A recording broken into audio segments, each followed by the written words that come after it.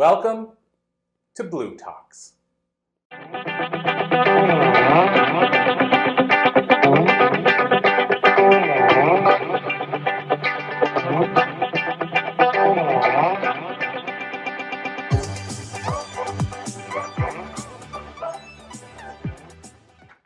Well, hello. I'm kind of excited to be here today. This is wonderful, seeing all these wonderful faces. I want to ask you, how many in this room have right now or have had a business of their own? So everybody. Wow. That's awesome. So let me ask you one more question.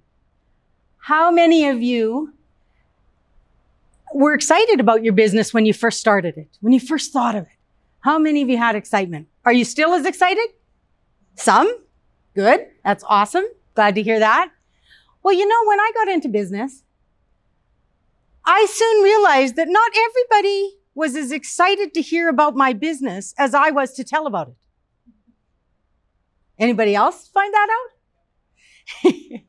So I've soon learned, as green as I was, that I better find a way to have a power dialogue with people that's conversational. Because people don't want to talk to cans. They don't want to talk to someone who's absolutely scripted. They want to talk to a person. So, number one tip today, I'm going to give you 3 tips. Number 1 is it's all about you. Now, where have you heard that? Most people say, no, it's not about you. I'm here to tell you it's all about you. It's all about you and how you think and how you feel and how you prepare. You might have caught in my bio that Rosalind said that I'm a sales wizard. I don't describe myself that way, but that's how I've been described by other people. So that's what's in my bio. So today I'm going to focus mainly on dialogue for those of us who are making, I like to call them sharing calls more than I like to call them sales calls. And by calls, I'm not referring to the phone, because a lot of people don't talk on the phone much anymore, right? But you're talking when you're emailing, you're talking when you're on social media, you're talking when you're sending, any kind of communication. So for that purpose, we're just going to call it calls, because it's a call of some sort. So preparation is key. How many of you here have ever planted anything? Ever planted anything in a pot when you were in school, or tried a garden or anything like that? Yes? So how many of you would say you have a green thumb? Not me. Not me. I'm going to keep my hands down. Well, hopefully after the tips I give you today, you are going to have a green thumb for money. Your green thumb is going to produce money left, right, and center, because you're going to be prepared. So the first part about being prepared is mindset. Now, mindset to me is all encompassing. It encompasses our physical, our spiritual, our mental, and our emotional bodies. So it just takes all of who we are. And we need to work with that. We need to work with who we are at the core of our being, because that is what's going to resonate with the people you are talking to.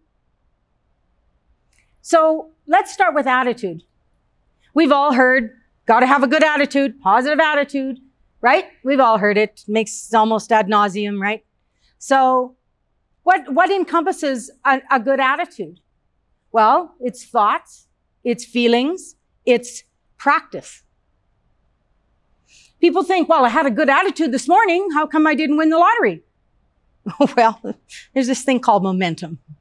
And if you've been participating in things that aren't so wonderful, like maybe you listen to the news, which I don't recommend, or you're on social media comparing yourself to every other person that's out there talking and sharing, that doesn't create a lot of really good momentum. So your attitude has to have an adjustment somewhere along the way. I suggest you start planting those positive thoughts and feelings and practicing them. So what can that look like?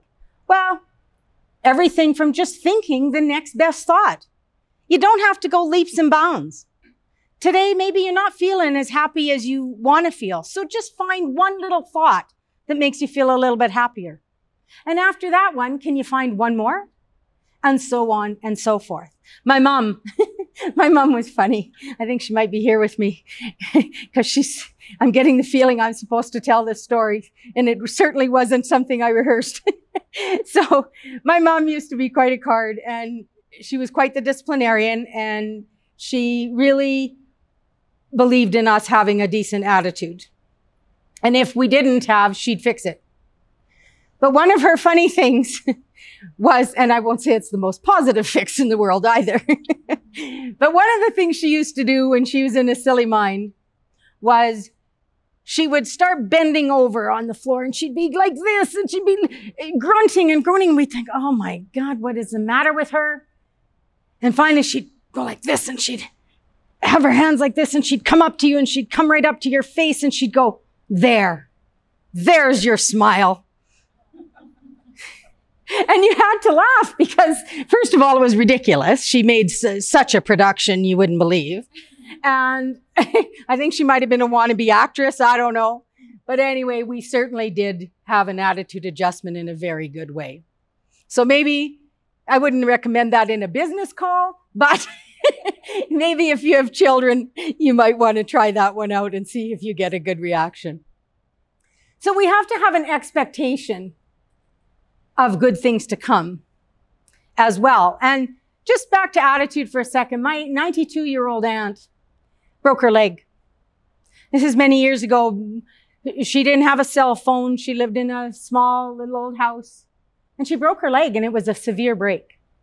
Well, she had to get to a phone, and she lifted her leg and all the way to get to that phone. Long story short, she was in the hospital, and I called her. And of course, I'm, empathizing with my poor aunt. And she goes, what? So what? Could have been worse. That's a good attitude, I think. So we have expectations of what things should be like. Well, we can expect negative, and we can expect positive. Do you set your intentions before you do things? Like when you're traveling, all of us have traveled here from somewhere today. Some people may have had good traffic experiences, and others maybe not so much. The person on the other side of the road coming in from the south where I live didn't have a very good expectation of travel because there was a big accident. I hope everybody was all right. It appeared to be so. So what do we expect when we are preparing to make our calls or sending our emails? Energy comes through. Remember that. Doesn't matter whether it's written, doesn't matter whether it's voice. There is a voice and an energy coming through. Your tone of how you set that prior is part of your expectation and your intention. So think and feel before you take action. The next part of preparation to me is something called heart set. How many of you have heard of heart set? Okay, a few. How many of you have heard of heart centered? Okay. Very similar.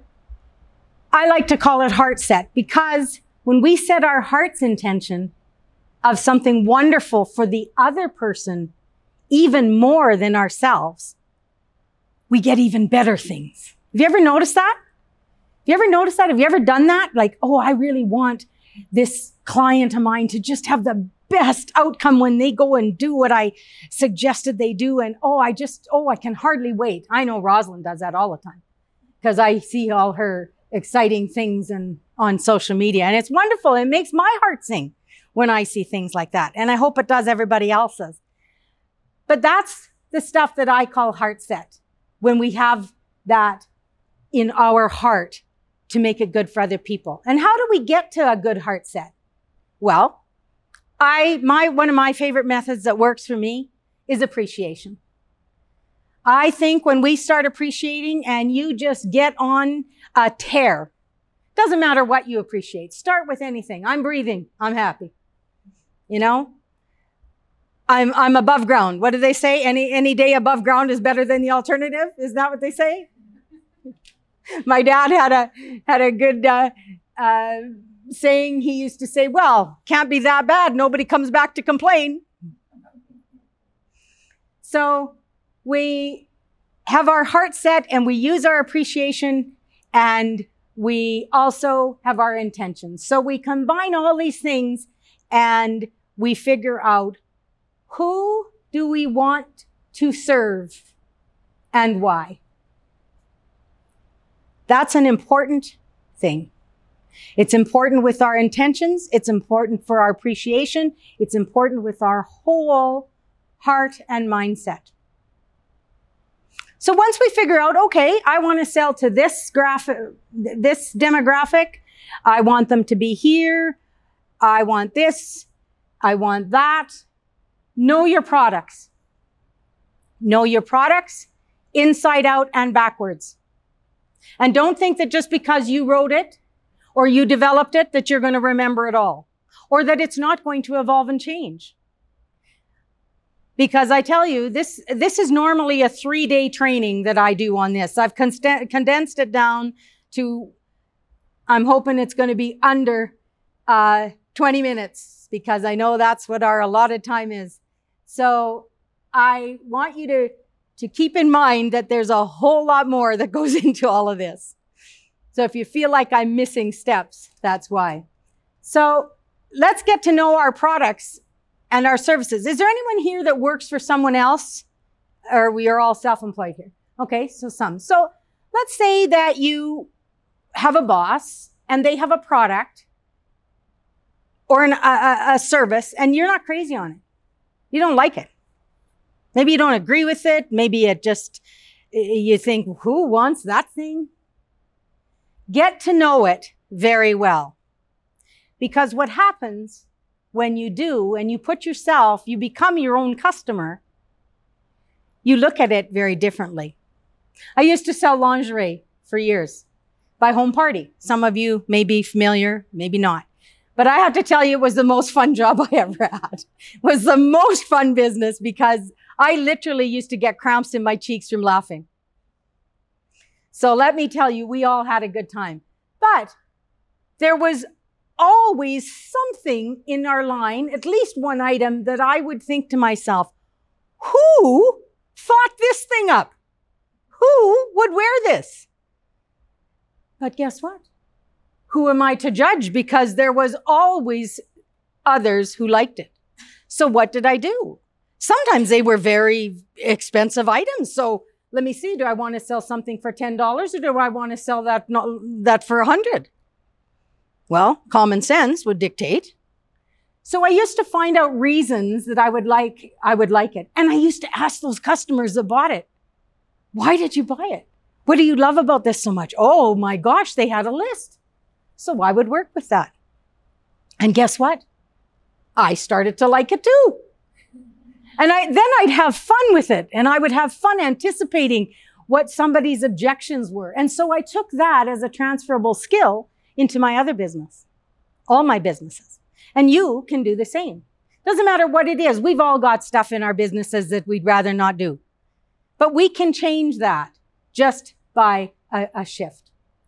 So then tip number 3 that I want to share with you is empowering the relationship. I'm a big, big believer that any dialogue should be empowering for both, well, all parties, but in this case, we're talking 1-to-1, so both parties. Did you know that bamboo is the fastest growing plant on the earth? It grows, it shoots up out of the ground 4 centimeters in a second. It's bizarre. We're not bamboo. Relationships are not bamboo. Don't expect them to just shoot out of the ground because you've decided it's what you want. Doesn't work with just a little bit of water. Actually, you don't even need that much water for it. So we're going to empower all the parties concerned. And how do we do that? We're going to do that by dialogue. We're going to ask questions. We are going to actively listen. We're going to be sincere. And we're not going to underestimate our customer. Customers are smart. We're all customers, right? Aren't you somebody's customer? You're smart. In fact, I'm probably in a room full of the majority are geniuses in this room. And I'm honored to be in the company. So don't underestimate and don't decide for your customers. That was a mistake I made early on too. Oh, she can't afford that. Oh my gosh, it's like a $300 outfit.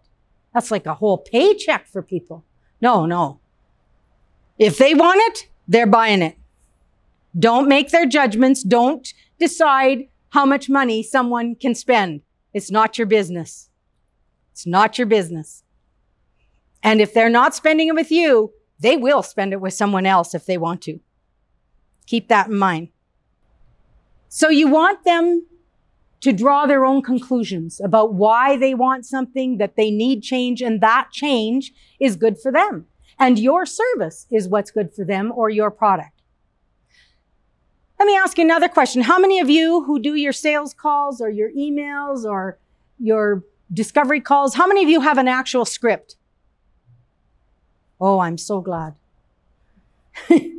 I'm so glad. Because people say, should I have a script? I need a script. Well, it's okay to have a sort of script, but you wanted just bullets. And for those of you in the room that feel guilty about sharing your products and services with other people or are fearful, work on that because it's the part that's going to hold you back the most. So you ask yourself how you can better serve your customers, and you create dialogue, and you continue to ask people questions, talk to them about your products, listen with an open mind, and ask open-ended questions. And here's the other thing. Make people laugh. I used to, these boards, this is a Sharp board, I believe. Yeah. So when these boards first came out, I'm referring to the whiteboards, the company called Smartboard was the one that was the leader, the most leading edge at the time. I'm dating myself now, way back. But I used to market those for my client. And I used to get on the phone, because that's what we used in those days. And I'd say, have you seen these smartboards? No, what's a smartboard? Oh my gosh, I can't even tell you, but you have to see it. It's the best thing since sliced bread. So I can have somebody in to see you tomorrow afternoon at 2:00 or Thursday in the morning. Which one works better for you? Do you know that it was maybe 1 out of 10 that I didn't get an appointment? Because the fact that I'm referring to a technical item as something better than sliced bread was something people just laughed about. And I just told them they had to have it. That was it. They had to see it. They didn't have to buy it. They had to see it. So ask yourself, who do you want to buy from? You or your competition? And lastly, I'm going to just share one quick little story. I like sports. Those of you who know me know I like sports, and I particularly like football, the Canadian Football League. And I was watching a game the other night. I wasn't happy with the outcome, I'll tell you that. But there's this wonderful young man on the team that I don't like as much. And his name is Vernon Adams Jr. And I'm so impressed with him. Not only is he a very good quarterback, but the commentators were saying how he not only helps the team in the locker room, but he helps the laundry people and the janitorial staff clean up. Now imagine what type of relationships is Vernon Adams Jr. cultivating. Thank you for listening to me. I'm Debora J. Hollick, Smash Zoom Mentor. Connect with me on LinkedIn. Thank you.